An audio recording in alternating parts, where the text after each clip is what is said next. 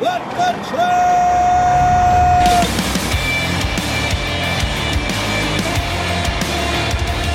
You are listening to What the Truck. Are you ready to truck it? It's time for your Nooner with Dooner. Welcome to Wednesday. Wednesday, everybody. Last night was great. What a freaking season of baseball. Awesome all-star game. You had a great World Baseball Classic to start the year out. You've had a great season so far, unless you're a Sox fan, and an outstanding all-star break. It's been a fantastic season. The pitch clock has been a hit. My kids are going to the batting cage every day, creating the next generation of superstars, hitting those home runs. Love to see it. Hey, I saw a good tweet today, and I'll tell you something. I've been waiting for robots for a long time, and Aaron from Ship Hero, Aaron Rubin. Now, I've been in this business since 2005, and it's been antiquated for a long time. This tweet is from July 11, 2023. This isn't from when I started in 2005, and it says, y'all talking about robots while warehouses are still using printed pick sheets. Need some progress over here in freight tech with some of this stuff. Tim Payne says, I was in a 100,000 square foot warehouse the other week, and they were picking with printed invoices. They didn't even have locations on them. Staff just knew. They just know where things are. It's like your own house. Kyle DeCentral says, for real, robots are the fetch of the warehouse. Stop trying to make fetch happen. Matthew Labonte, I still want a good replacement for a daily log notebook. And Mike Manson says, been working in trucking since 2008. Want to know the kind of response I get when I ask when we'll go paperless? Just a big smile. Just a big smile. Hey, we got a great show today, and on it, we're going to catch up with FreightWaves' Rachel Premack, editorial director here. We're going to talk about Yellow's Last Stand, what's up with UPS, maybe even that Las Vegas Sphere. Sure, she's a fan. Freight Grim Reaper Henry Byers, the oracle of freight, the man who made the call that freight was falling off a cliff. He's on the show today, and he's got a brand new report, and he's talking about ocean peak season already happening. Now, you've probably seen some headlines. You're all confused, right? We did a show on Monday. I talked about it. Next day, there's these headlines. Oh, there's freight's overflowing. Freight. That's the whole point of this segment. Freight is coming in. There's a lot of ocean freight coming in, but we're looking at the booking data overseas, and you'll see why it ain't great news. We've got Tyve Inc.'s Kreiner Konami. He's going to share his company's latest release of integrations for visibility across all modes. Justin Martin, he's sick of online scammers. Said he can make $1 million with a box truck, so he's going to rant about it, plus a bunch of other stuff. So let's tip the band and get to the show. This episode of What the Truck is sponsored by last mile delivery leader Freight. When you need the best last mile delivery drivers and vehicles, look to Freight. Sign up and get your first 3 deliveries free up to $300. Go to freight.com and use the code FIRST3FREE. That's Freight, F-R-A-Y-T. Go check it out after the show.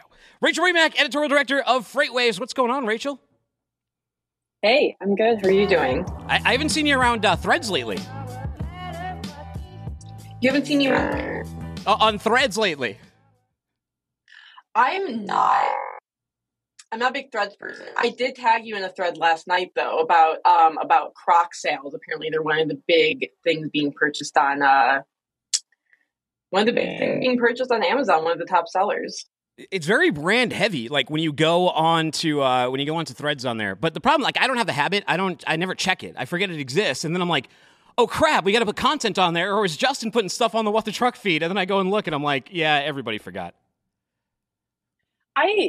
Threads is basically, I feel like on Instagram nowadays, everything in my feed is just influencers. It's not my actual friends or people who I know. And I feel like Threads is kind of the same, where it's just a bunch of influencers kind of like farming for engagement and clicks and likes and all that, that's fine for them. I won't be helping them out though. I won't be involved. Now, you and I, we're both pretty good on social media. Do you think that Threads has legs for freight? I kind of don't, because one of the people over there, they said that they don't want a news focus. They don't want discussion. They don't want news. They don't want politics. They just want like a lot of fluff on there.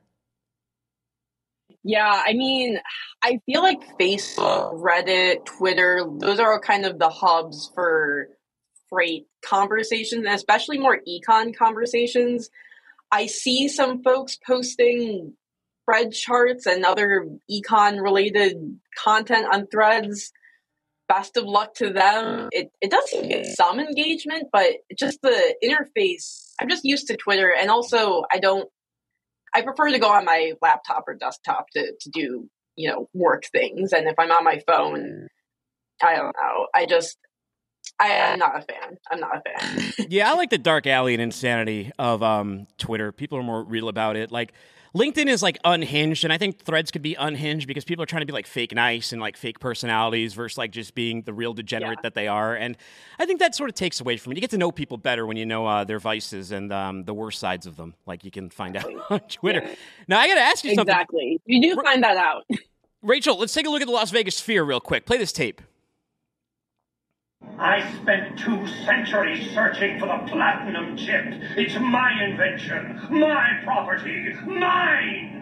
Now be a good courier and deliver it.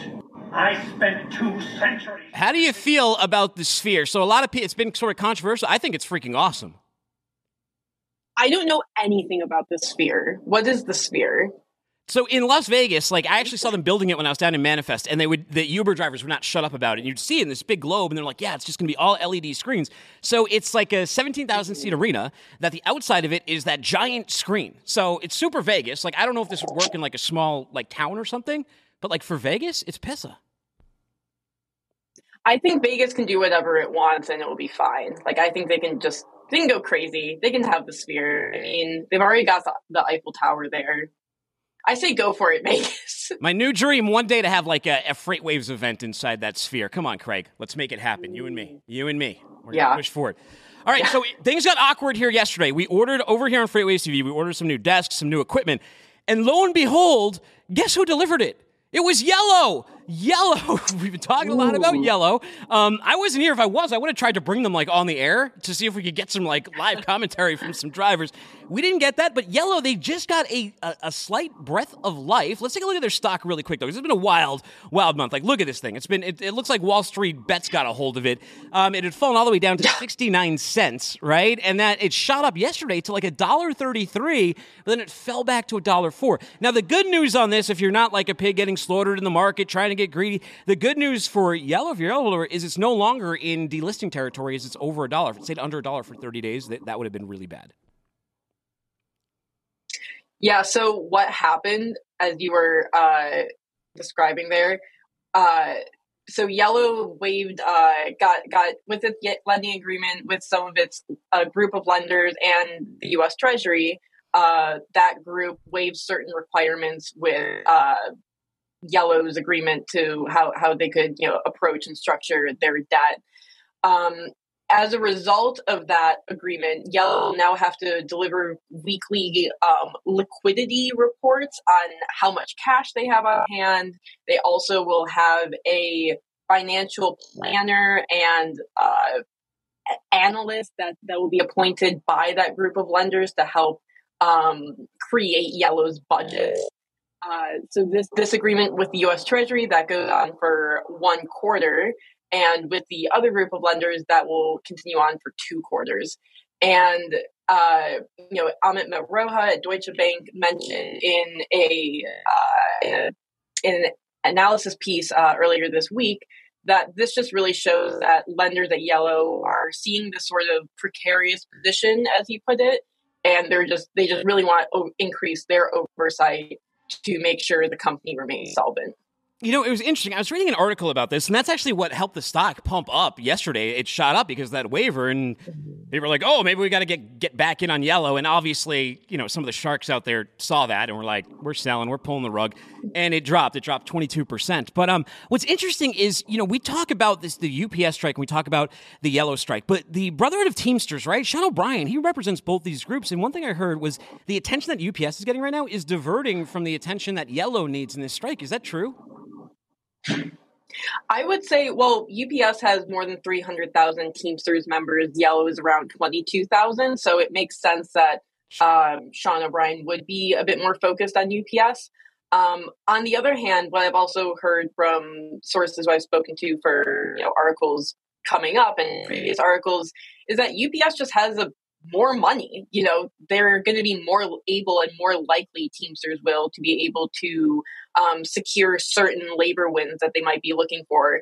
Yellow, as we've been talking about, is in a more financially precarious situation. So it makes some sense for Teamsters to be a little bit more focused on UPS, given the size of the company as well as the potential for wins.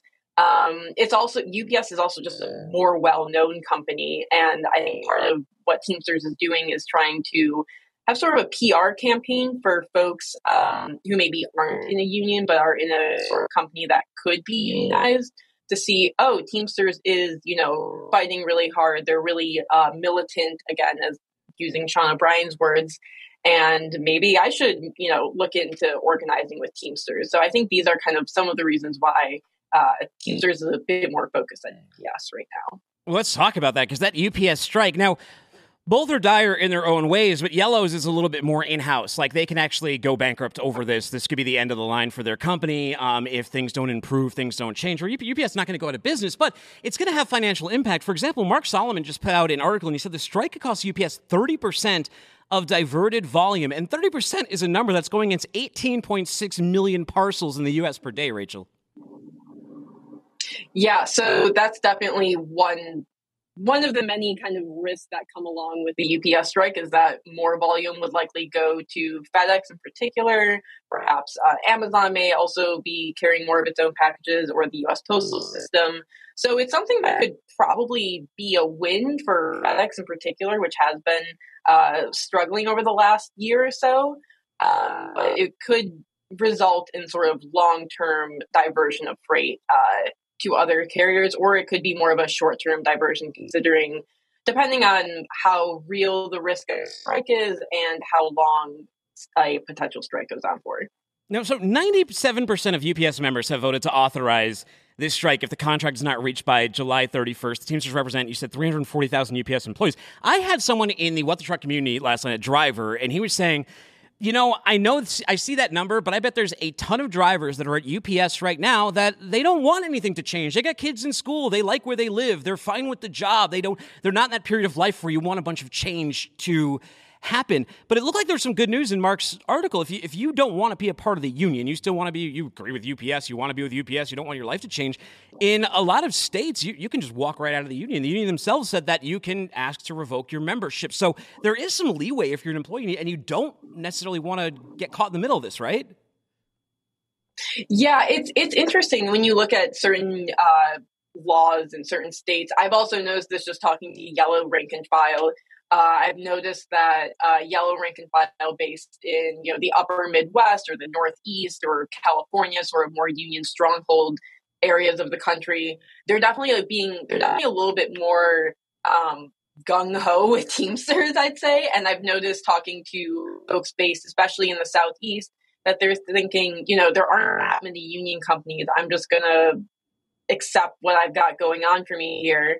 Not try to rock the boat too much, because I don't really have any other alternatives other than Yellow when it comes to, a unionized job. So I could certainly imagine that quite a lot of rank and file UPS also kind of feel that same way.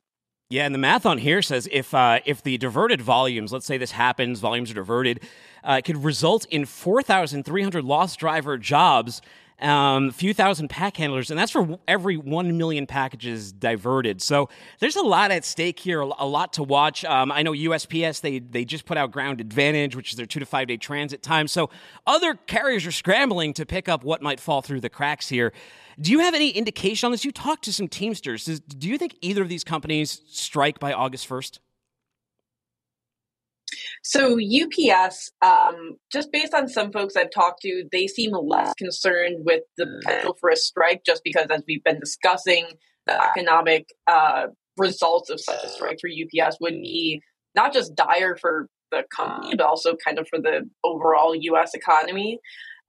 So folks I've spoken to aren't really betting on the UPS strike for kind of the reason we've been discussing, and because UPS does have the money to fund and continue some of these union benefits. On the other hand, Yellow is a company that we've seen kind of teetering on the edge of bankruptcy for since about 2008, 2009. So the likelihood of a bankruptcy there is certainly more pronounced, and it's more pronounced than it has been in years past, because in years past, the U.S. government might lend a hand, might help out with certain obviously the $700 million loan in 2020, but also in previous years, Teamsters they were more keen to give concessions and see ways that they could, give money back to Yellow. Yellow no longer has that support from Teamsters, so a risk of bankruptcy in Yellow's case is a bit more pronounced, according to folks who I've talked to, than it has been in years past. Yeah, well, we'll get you all the up-to-date information on this. Anything that breaks through, make sure to follow Rachel, me, Freightways on social media. What's coming up in modes, Rachel? I've got another piece on Yellow coming out, talking to some rank and file folks and learning a little bit about what they're thinking about this standoff between Teamsters and Yellow. Very cool. And now, before I let you go, it's poll of the day. What is your favorite freight logo? Okay, this is a weird one, but because I've been so steeped in LTL the last few weeks covering Yellow, I do like, RIP, but the Consolidated Freightways, Consolidated Freight, I think they've got a great logo. The green and orange is very bold. I like it. I think it's bold and unusual. Don't see it around anymore, but bold and unusual. You're wrong. It's the FedEx logo. Show that right here. It's brilliant. It's so simple. It's got the arrow between the E and the X. You know what I found out today? Like 20% of people, and this is transportation people I polled. Like my entire network is mostly just transportation people. Only like 80% knew the arrow was there. So 20% of people got informed that there's an arrow in that logo, and you'll never unsee it once you see it.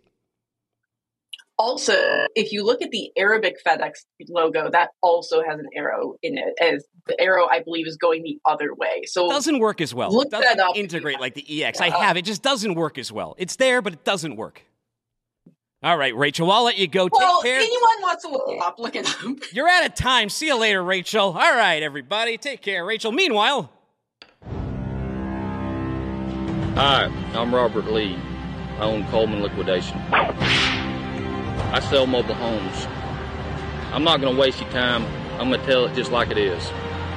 These are mobile homes, not mansions. They come in two pieces.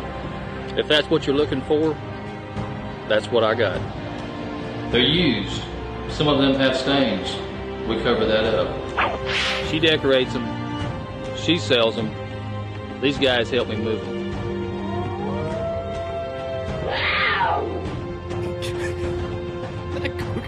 A bouncer in Birmingham hit me in the face with a crescent wrench 5 times. And my wife's boyfriend broke my jaw with a fence post. So if you don't buy a trailer from me, it ain't gonna hurt my feelings.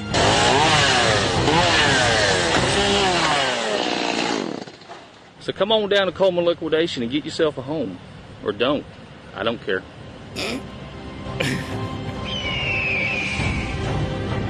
I'm sold. I need a mobile home. I need a mobile home.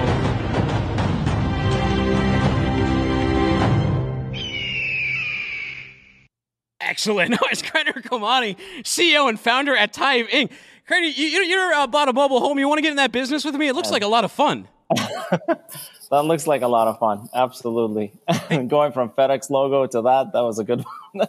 By the way, we're kindred spirits. Now, show this picture of him with his race car. I got to drive a stock car a month ago at the Atlanta Motor Speedway. So now we've both been on the racetrack, Henry. But now we got to square up against each other. Yeah, that sounds like fun. Let's do it. Well, hey, you, speaking of racetracks, you guys are going full speed ahead with the new product release that ties together APIs, the visibility that you guys are working on with your sensors and all that.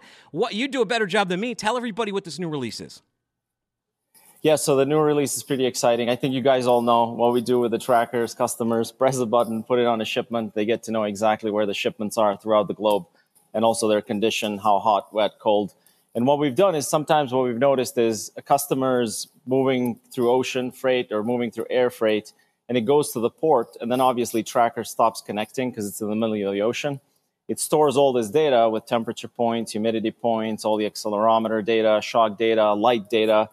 But at the end, it waits until it gets to the other port where it connects to another cellular tower and uploads all that data. In the meantime, between port A and port B or airport A and airport B, there is no data points that we used to show. So what we've done is actually we've integrated with carriers and various providers out there you can, as customer, you can now give us the container number, You can give us the airway bill number. You can give us the bill of lading, and we'll be able to track in real time where the shipment is in the middle of the ocean. We can also track in the middle of the air, so air freight, similar to like FlightAware and all these things that you've seen. So now customers get much better user experience, and they know exactly where their shipment is. But what's cool about this is because if a customer has the tracker on the actual cargo, and there's a transloading happening, a container is supposed to go from one ship to the next, you would think maybe it went, and the vessel tracking would show maybe that it's going to another ship. But what if the tracker is showing that it's still pinging at the port? Now you know it actually hasn't gone to that vessel, and it's still at the port, and your schedule said it's already left, but it actually hasn't.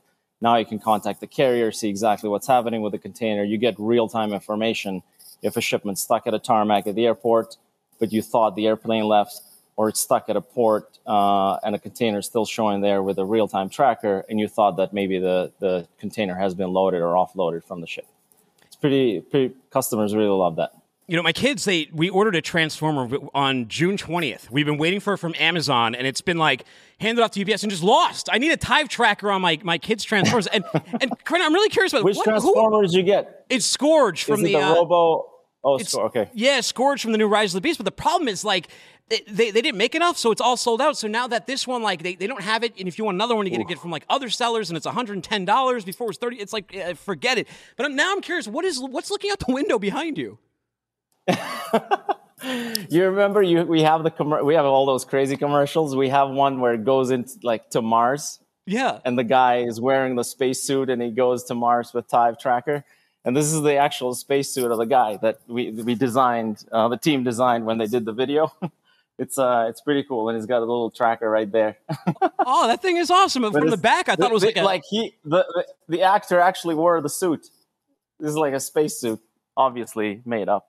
But one day you're gonna have like the Tive Hall of Fame, and you're gonna have all these suits and everything hanging. And I can't wait to visit when I'm in Boston. So hey, how does this work? So before you didn't have all the data points. So how did you connect them all? How does this work, and what's the customer experience? That's the customer experience now is much better. So what they get to see is in real time the location of the shipment, no matter where it is, whether it's over the road, over the rail, whether it's on the middle of the ocean or up in the air. And what we've done, as I mentioned, now we're using data from vessels, we're using data from where the actual container is on the vessel, and we're using data on where the actual airplane is in real time. And we're providing that experience to the customer. And what happens is when the tracker and the actual cargo gets at the end of the destination or gets to the port, all the data that got stored here, the temperature data, humidity data, shock data, light data, gets uploaded to the cloud. And then we interpolate that data with all the points that we got in real time in the middle of the ocean, in real time on the air. Now there's been a light excursion or temperature excursion, you know exactly where it happened compared to just having two data points, port A to port B in a straight line. Now you're seeing in real time where the vessel is, and you're seeing in real time where the airplane is.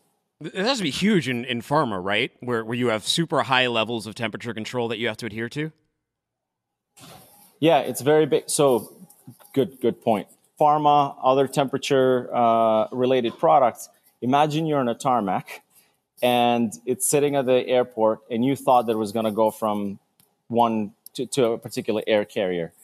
And you go to airway bill, you type airway bid number, the actual track, like flight flew. It looks great if you do that. But what if the tracker is showing that it's still there and the temperature is rising and your airway bill thinks that the shipment's already left? With Tive, now you know that actually it hasn't left. And if it did, obviously this will stop connecting because it's on the middle of the air, and you'll be able to see that real-time data on the air freight. But if it didn't make it on if it didn't make it inside the plane, you'll be able to know that it didn't make it inside the plane. And you can actually call a carrier and do something about that really fast instead of doing something about it 12 hours from now, which could be in pharma cases or even in food and perishables, 12 hours above a certain period of time. It's just might as well, you have to throw the shipment away. Yeah. So if you're a current Tive customer, for example, is there anything new you have to do, anything different that you have to do? The one difference that now you can do, which is exciting, is when you create a shipment, you can actually put the airway bill number that you have or put the container ID. And based on that, we'll be able to track the container in real time, or even the air freight in real time. So this just launched, so you probably haven't gotten a ton of feedback, or have you? What are people saying? We have customers already on it. I would say it's been in beta testing for many months now, and we've launched it, I would say, a couple of months, 3 months ago, to more customers, and now it's fully launched for the public, and more also the press release. Yeah. No, this is amazing stuff, especially for people who get infuriated just by seeing ETAs with long windows of time where you have no idea where your goods are. We're talking about very high value cargo, very sensitive cargo. You want to know where it is. But I got to tell you, are these getting more penetration in like more general freight that isn't as delicate, that isn't as sensitive? That we are getting there. We're going there. Some logistics companies really love this service now, especially with tracking containers and tracking airway bill numbers. I think that just makes it easier for them. They don't have to have a straight line going from port A to port B and just wait what's going to happen on the ocean. But on the general freight, we are still working on making this even more cost effective. As I've said before, we sell it in the 50 or less, depending on volume, dollar range. And the more customers we get, the more cost effective. And we're working on innovative solutions to make this more cost effective, so we can bring a total addressable market to a larger size, but also get to customers who have freight that's less in value, even if it's less sensitive, even if it's not temperature sensitive, so that they can actually get visibility 100% of the time. I love it, man. It's a game changer. Where do people go to learn more, to sign up for this, to start getting this tracking? Tive.com, click on get a demo or check our prices or contact sales, whichever button is there, and we'll immediately get back to you, or just send us an email at sales@tive.com. Now, question of the day I'm asking everybody is, you can't pick Tive, because I know you'd pick Tive. What is your favorite freight logo that isn't Tive's? Oh man, you picked it. It was for me, it's FedEx, especially that arrow, and the hidden arrow is by the way, I did a video on LinkedIn. If you go on LinkedIn, you can see what Tive actual logo means. Yeah. And I did a whole analysis on the anatomy of our logo. And I mentioned FedEx on the post because the arrow there is pretty exciting on what they've done that, and it's how hidden it is. But I don't know if anyone else can beat that one. It's a pretty cool logo. It's just simple and perfect, and it's like, even before you notice the arrow, psychologically it's in your head, and then when you do see it, you see that before you even see FedEx. Exactly. Hey, Quinter, awesome stuff. Really great catching up with you. Thank you so much for stopping by the show. I got to get down to Boston to try on that spacesuit one day. Awesome. Let's do it. Actually, I'm not in Boston. I'm in Europe. I'm in our Kosovo office.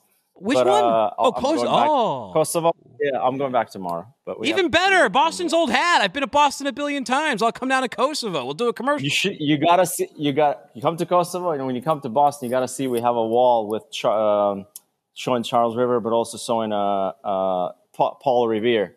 Oh, sick, like man! All the way when he ran all the way to Lexington, kind of telling that the British were coming. It's a pretty cool story. I love it. Well, thank you so much for stopping by. Always good seeing you.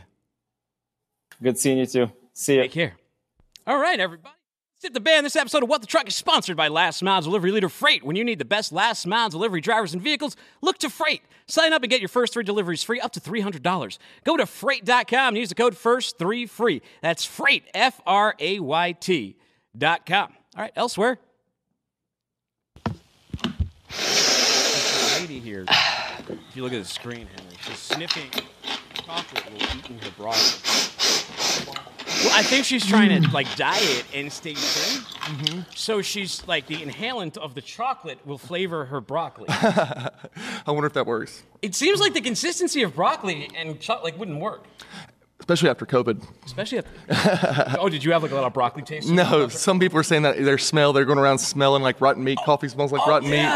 Yeah, okay, because to see if you had COVID or not. Exactly. Hey, what's up? By the way, we're like brothers behind the wheel now. Oh, we got the white minivan mafia. Check this out right here. You come to the Freightways parking lot, you're not gonna mess around when you see that there. That's the mine you got, because you got the white side mirrors. I got the black ones. Yeah, the white dragon. Yeah, see, this one, they got the blackout kit on. You kind of have the blackout kit, but they didn't go full bore. Yours looks sharp, man. They did an improvement there on that body style. You know, I thought the funniest thing ever when I was at the dealer, because they have different models, and it's a minivan, and it's the sport model, and I'm like, yeah. Oh well, yeah, right. Yeah, I went for the Elite because we wanted the Blu-ray player for the kids. Oh yeah. See, yeah. I made a deal with the kids because we really like the sport blackout, and with the screen, you only get one screen, so I bought them each 10-inch fire pads. And we just put those on like the back of the seats right there. And they're hooked up, and they're super happy. Yeah, basically get those, and because they're not offering that option anymore, I don't think on any car. Yeah. And I mean, think about it. Blu-rays, DVDs, they're bound to go obsolete, but they, I mean, doing the iPads, we're hesitant, but inevitably we'll have to. Well, let's take a look right here at the Freight Grim Reaper. Show this little meme I made.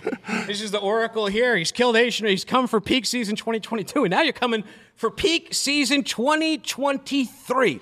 Let's look at your first chart over here and tell me what is going on with ocean freight, because I just read an article from Greg Miller that was like, ocean freight's back. Ocean freight looks great. Ocean freight's looking good. And I've seen that in the sonar charts too, but your charts show me the future. Yeah, well, as that volume arrives, right, this was why this data is so important. It's looking at origin. So those trends will show up, 30 days from now. And we're looking at, all U.S. or all global ports for U.S. imports. And what we're seeing here is, we were expecting to see when they hit their year-to-date highs, we would see some type of peak season.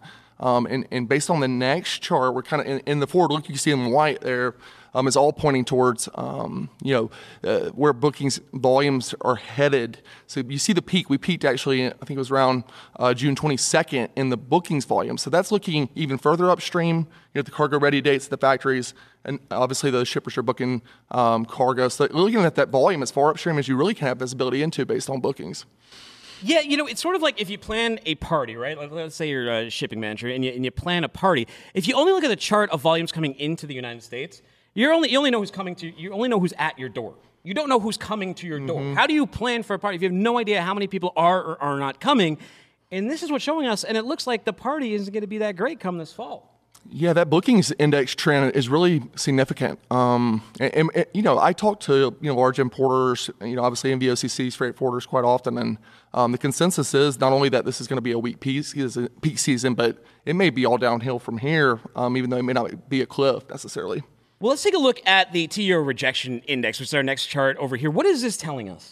This is telling you how effectively that volume is loading on vessels. So, based on capacity, is that volume increase leading to any significant tightening of capacity? And just like our truckload rejection index can be very, very much a leading indicator of pricing.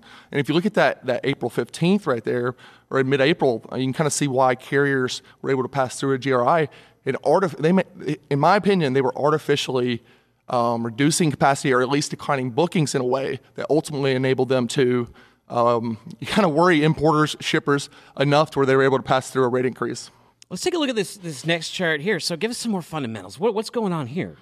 This is lead time. So when capacity gets tight, importers are not just going to keep their amount of time in advance of vessel's departure that they're making those bookings at 7 days. They're going to give themselves an extra buffer. I mean, you know this. You worked in the business. Sure. That's kind of the first thing you do because that's very easy to do, right? Typically, the cargo's ready. So you just basically say to your team, hey, we need to make these a little further out, give the carriers enough time, and just make sure that we're giving our volumes a chance of getting space. And it's very clearly a downtrend that has not had any significant change outside of any major holiday. And it just, to me, says that the urgency around these imports, and again, based on the article I'd written prior, the cautiousness, I can't express that enough, the cautiousness of importers in the second half is arguably as great as it's ever been due to the inventory problem, due to the macroeconomic headwinds, and just the shifts in consumer trends, which are obvious at this point. Now, when we talk about capacity, when you think of trucking, capacity-driven market, right? It's all about volume and capacity. Ocean's not that much different. I mean, the biggest difference between ocean is they're a little bit more cartel organized. There's a lot fewer of them, so it's much easier to price control, and you can see things that you don't really see in the spot market. You don't see something go like $1 up to $13 or $25 a mile. But in ocean freight, you can see a container go from $1,000 to $25,000 and then fall all the way back down to earth. What's going on with capacity? They built too many ships, so they scrapped too many ships. What's happening? Yeah, but what's important and why we did it this way is we're looking at the vessel's departure date. So if you want to look at like what capacity is truly like at origin, you have to calculate it in this way. So this is basically, all of the vessels that these bookings are being made onto, and calculating it that way on a moving 14-day average. And what we can see here is a steady upwards trend. However, it's not any type of significant, boom in any given time. And that to me says that the rate at which carriers are kind of either blanking sailings or retiring vessels, scrapping vessels. Obviously, the amount of capacity that's set to come online through the remainder of 2023, it's reasonable to suspect this trend would continue. But as far as this impact on pricing, this is what is important. That rate at which it's increasing, in my mind, is not as important as, the demand really drives the pricing for ocean container freight. And what we're seeing in the demand trends, clearly, while capacity is slowly increasing, it's just a recipe, perfect ingredients for, rates to break through their bottom. How about top U.S. ports? Let's take a look at the top 10 U.S. ports and what kind of activity we're seeing here. And then after that, I'm going to throw a couple blowbacks at you. Yeah, go ahead. This is what's really interesting about this chart, in my opinion. So this is the top 10 U.S. ports. And, people like, is it John Cowan, really Malcolm McLean's, apprentice, the father of container freight. He does it at this format. I think it's a real smart way to do it. So look at the top 10 ports. They're really driving the volume. Those markets are the biggest, are going to have the biggest impact on the economy. And so if you're looking at that, the white line actually was 50,000 TEUs less than 2019 already through the first half. And so what I'm saying is that started that downwards trend, that peak. I said, as we get into July, early, Q3 or mid Q3, we're likely to see a detachment of those volumes. And in my mind, similar to how it happened in January, February this year, we could drop anywhere from 10 to 20% in my mind, based on what happens economically between now and then, for volumes to be below 2019 levels in the second half. Now, we've talked about a few things here. Now, you mentioned a GRI. That's something you hadn't heard much this year. Mm-hmm. Just the other day, I saw a vessel map. I hadn't seen a vessel map in at least a year. since COVID lockdowns. That was like Freight Twitter 2021 was and LinkedIn was just like vessel maps everywhere. Yeah. But now there's 20 boats up in Vancouver. Ports in California say they're not going to touch diverted Canadian freight. When we look at this, what about that? What about these spinning plates, right? These landmines. What can that do to these potential projections and pricing as well? Well, I'd be an idiot to say that a black swan event wouldn't be capable of disrupting the market. Based on the past, 2-3 years, even since the trade war. But in my mind, none of this has been significant enough to have any impact on market conditions. The pure fundamentals are driving what's happening right now. And I think carriers are getting very concerned. You saw Zim announcement this morning, revising down on guidance. Those carriers are aware, and again, this goes back to the rejection, goes back to capacity. If you look at what's happening there with rejections not going above April 15th levels, when they arguably artificially were rejecting freight to keep upwards pressure on spot rates, I think right now they're getting exposed, and then they know it, and they know that everybody's very much in tune that this is going to be a weak peak season. And in my mind, again, the downward pressure is so extreme that I think people like Zim are going to have no choice but to undercut their competition on spot rates, and that's just going to force the market down. And we could go back to 2016 levels when Honda went bankrupt. Now, do you think Prime Day? We're in Prime Day. It's the last day of Prime Day. Don't know if any of y'all out there bought anything. I haven't seen any great deals.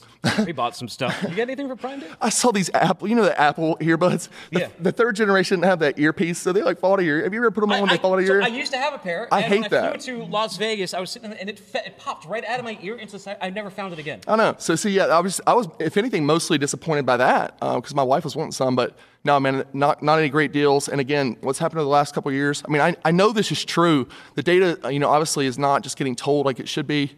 Again, why we've become so important. We're just putting it out there like the market's telling us. Essentially, credit card. If you think about what's going on right now, people are strapped. They are. Expensive. Debt. I know that's true. So I don't think Prime Day is going to have any significant, upside. I have done some channel checks though, and some of the guys they said, "Hey, I had a great day yesterday." Now their margins aren't great because Amazon's tough, and you got to put if you guys haven't done Prime Day, and I don't know as much as a Molson Harder or someone, but you got to spend all this money and have all these sales and cut your margins to hell, and you're competing against so much. But they're all saying they're doing well. Could it be a catalyst to restart the order cycle? Do you think a lot of shippers are going to look at this and decide what they need for the holiday?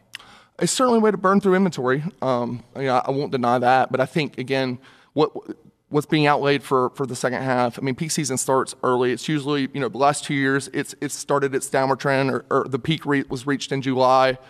all these things considered, I just think it's too late at this point. I think that heading into 2024, it'll be more significant for volumes in next year. But as far as this year, I don't think anything can really save us at this point. If anything, there's just downside risks that continue to mount in a really big way. West Coast containers under $1,000 average at any point? Well, I think they're very close. The last DRI was not successful. It's continued that downward trend. And I was looking at, technical stock charts. I forget what they called it. It's like a bearish pennant. Yeah. Where it's kind of doing this right here, downwards. Yeah. And if you were to look at that in fundamentals and that was a stock, you would very much look at shorting it. Interesting. Mm-hmm. All right. Now, if you want to read that whole report, go to freightwaves.com or just Google FreightWaves Henry Byers. It'll be the first link that comes up. I've been polling everybody, been asking them this today. Favorite freight logo? Can't pick FreightWaves. Can't pick your own company. Can I pick one that has gone out of business? You absolutely can. Oh, I had to go with Access America Transport, the true OG, where I started my career here in Chattanooga. And, the people who work there, man, are running some of the largest brokerages out there. And the impact it's had overall, Ted Alling and that group, undoubtedly my favorite. That's your favorite. All right. You know me, I picked FedEx. Hey, well, once you see the arrow, you can never not see it, right? You can never not see it. It's my funny. second favorite probably NEMF. My speaking of fallen flags, my fallen flag truck right up here. Yeah, that one. This one right here. Yep. My son is a big fan of DHL. Is he? It's very recognizable in the orange, the yellow and red. I think it's got a little McDonald's flavor going on. He's got what, 2 now? 3? He's 3. 3. Wow, getting up there. Yeah, man, talking up a storm. Hey, welcome to the club. Welcome to the club. Pretty soon you're becoming a D-bat with us. I was man. Thinking about things to put on you. Like you were talking about the Jeep, putting the ducts or whatever that is, what we could do. And for a white minivan. What do you got? Well, I was thinking, man, there's an obvious connection to Odysseus in the Odyssey. Okay. So either a Homer Simpson. Yes. But honestly, maybe just a real deep quote, philosophical quote. Maybe. Really make somebody's head spin, a little card. But I was thinking that would just be weird unless you had some objective. Like the duck, if that was a marketing ploy, it'd be genius. It would. Selling those rubber ducks. Well, Henry, thank you so much for coming by the show. Hey, man. Appreciate it. Yeah, congratulations on that white You minivan. too. Take care. I don't know why I'm shaking your hand, but I am anyway. Hey, man, that's what dads do, right? Yes, they do. You got to shake hands. Nice firm one. See, man. He's got to go. He doesn't get the kind where, some guys will try and, break your hand when he does it, and that would suck, because I was at the batting cage yesterday, and, I got baby hands, man. I hit a dinger really hard, but it also, it still stinks. Still stings a day later. I'm not afraid to cry. All right, let's bring up Justin Martin, the Super Trucker. Hey, thanks for having me. Interesting. I like the horn. There's a little echo to that one, too. Upgrade. Wait, what do you think of the Sphere? What do you think of the Las Vegas Sphere? I can't believe people are, crapping on it. It's so Vegas. It's the best. We live in the future. We need more, cool future stuff. I know, I've been yelling the other day about how, what happened to American awesomeness, right? American be the best, be the biggest, right? What happened to American maximalism? And that is maximalism as hell. The one thing that would be really annoying, though, is, if you look in that flat valley, because Las Vegas is flat as hell, there's, all these residential houses on the other side of the strip that have to look at this MFing thing every single night. Nobody cares about the people who live there. It's all about visiting. You're in Vegas. Get out of your house. What are you staring at the orb from? Or if you are, maybe something's cool on it. Well, hey, a big thing that you are very passionate about is online trucking scams. Not being a scammer, calling out scammers. Let's watch a video and we'll discuss. Is a moneymaker. You always remember that. Now, a box truck is guaranteed to make you at the least $1 million a year. Oh my God! Yeah. Larry's got some pipes. Boy, stop lying to them people.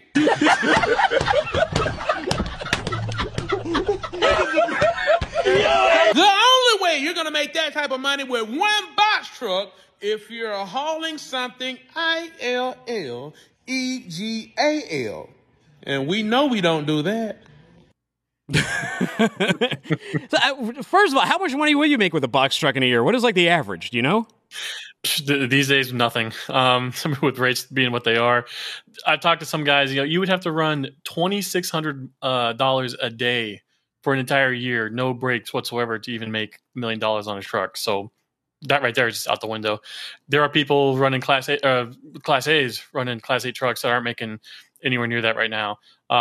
Yeah, I stumble across these guys. I have no idea who they are, so I reach out into the comments and I'm like, "Hey, please tell me who these people are." And then I find like the more posts by them, and it's the same song and dance every time. They're just trying to sell you a course to make a buck, and then they just toss you to the wolves. That's it's crazy to think about too, because like, for example, right now, and this happens every time we're in a down market, but we've been in a year-long down market, so we're starting to see all of our owner-operator friends starting to share their P&Ls with us, and like, they're all thinking of going company. They're like, this is not the dream. This is a liability. Why was I stupid enough to get a truck? And all the guys in Europe start chiming in. They're like, yeah, why do you dumb Americans think it's such a dream to get a truck? Like, where are you even to park the damn thing at night? That's the American dream, is being your own boss, working for yourself and making your own path. I totally get it. It's a great message, but not enough people are given like the full picture of what it takes going into this. You got to know your operating costs right up front. And you got like you're a business owner now too. Like you gotta figure out how to get loads. And if you don't figure out how to get loads and you're not good at sales, you're gonna be on load boards, right? And you're gonna be eating crap in times like this. So when you decide to become a business owner, get a truck. Not only like do like a regular business owner sit behind their desk, pick up the phone, call people, do all the crap that brokers do. Now you gotta drive a truck and manage all that crap. Yeah, no, that's why a lot of guys prefer to, like me. I always prefer to be a company driver because I didn't want to deal with any of that stuff. I'm there to do my job. I hope that I'm really good at it. But then when I'm done with the job for the day, it's in the rearview mirror. I don't want to have to be thinking about all the other stuff I got to worry about when I'm not driving. Now, if you got like a family, like you got a wife that likes the business or something like that, or you got a partner that likes the business, that could be helpful. Like they don't have to ride with you. They can do all the sales. They can do the books, and they can help you out on the back end. That can cause a lot of conflict too. Trucking's already a hard job on marriages. Now imagine throwing in that business aspect at home too. I mean, maybe it'll keep you together. Maybe it pulls you apart. But it's a challenge. It's not that easy as just buying some idiot on TikTok's course, and now you're making $1 million rolling, of all things, a box truck. Yeah, and what's stupid is like I'll retweet something like this, and I'm like, this guy's a scam, and then I'll get comments saying, oh no, this guy's like really speaking the truth. Let's hear him out. I'm like, okay, good luck. I can lead you to water, but I can't force you to drink. Have you seen? Are there any good courses? Is there anyone like on this show I should like have on? Is anyone doing good work in that space? Not courses per se, but definitely like success stories. You're talking about favorite logos earlier. Jamie Hagan. That's great fleet owner story right there. Guys like him, follow his example. Hit him up, ask him, hey, I'm looking into going your path. Tell me what I need to know.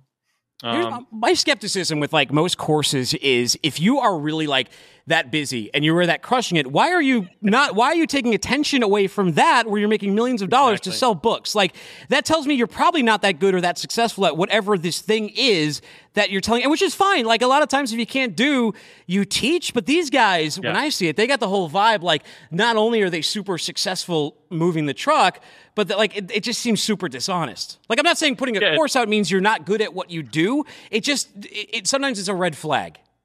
Yeah. Back in we're about the same age. Remember the show In Living Color? Yeah. From the early 90s? There was a character on there, Loomis Simmons, and he had that whole bit about make me rich. That character has completely gone from like the public consciousness. I'm trying to bring him back. I think once we have characters like that again, people can more easily point out these scam artists from a mile away. I just want that. I want that sock like Homie the Clown has, so I can just pelt people over that. I'm going to bring that to like F3. Look out! You come to me, I'm hitting you over the head with a sock at F3. You want to get socked? No, I'll sock. No more cowbell. Just going with a sock. Well, Fluck quieter. Cowbell could be that could be a liability. I don't know if the powers that be would be happy with me if I just. This thing already gets me enough trouble as it is. All right. Speaking of trouble, this is like a crazy story that not a lot of people really talk about. Although it could be the largest jewelry heist in U.S. history. It happened a year ago yesterday. Bloomberg put this thing out and it said what maybe one of the biggest, and play this so people can kind of get an idea. Play that tape in the background too. It'll kind of show you the scene. That B-roll. Thank you. Bloomberg says what maybe one of the biggest jewelry heists ever is still a mystery. Stolen goods here, and the reason why it is, and we'll get into it, is it's worth either $8.7 million or $100 million, depending on who you ask. Now, it turns out that in jewelry, Justin, we found out by reading that report on Reddit by that jeweler that it turns when these people go to these jewel shows, they use these brink trucks, but the declared value of their goods is really expensive. $100 million expensive. And you have to pay that both in insurance and in freight costs to a company like Brinks. So what all these sellers do, because things are on consignment and like the margins aren't there until things are set, they completely underdeclare the value. They'll put it at like 10% of value to save. And Brinks knows like this happens, but like it's kind of this, it sounds like this unwritten thing. What happened here is these guys were at a show in San Mateo a year ago. Apparently there were some people were warned, right? That like they saw people with earpieces in and there was a couple sketchy characters around. So they warned all the drivers something might happen. These two drivers, they're like, everything's fine, right? So they drive down to, where are they going? San Mateo. They made it down to basically the Los Angeles County line. It's 2 a.m. They stop. This driver says that one of the guys out of service, so he's in the sleeper. He goes inside to eat at the restaurant there, which I think is a Wendy's. He's in there for 27 minutes, comes back. The lock on the back of the truck is cut. And of the, 73 bags? Yeah, there were 73 bags of jewelry, 100 pounds each. 24 of them were stolen. Justin, what do you think happened here? Just pure stupidity and guys not paying attention. I mean, they stopped right before the Grapevine. They did. I'll give them credit. In the beginning, they did everything right. They drove 300 miles without stopping, so that check mark right there. The truck itself is not. There's not like a giant blinking neon sign saying this is a Brinks truck. Come rob me. So kudos there. Didn't look like they really had a good place to park once they got there. It's not a well lit lot. It's the pilot before you get to the Grapevine. But they definitely had been followed. These guys were tracked. I mean, when you read the reports, there were already shady characters that were kicked out of the show by security. So I'm kind of not quite leaning towards the inside job factor. It just sounds like these were like the perfect guys to be tracking and steal from.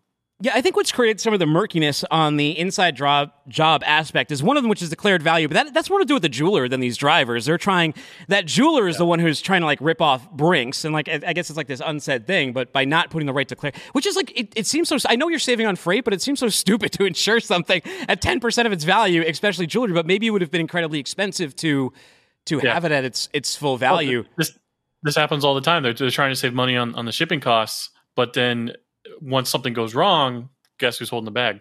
Another interesting thing I thought too was Brinks's rules for when the driver is parked is if one guy leaves the truck, the other one has to be standing outside the truck guarding it. I don't know how that is going to work with DOT hours of service rules. You have to take a 30-minute break. So there's never one driver getting a full 10-hour stretch of a break if one of them has to be on duty when the other one's away from the truck.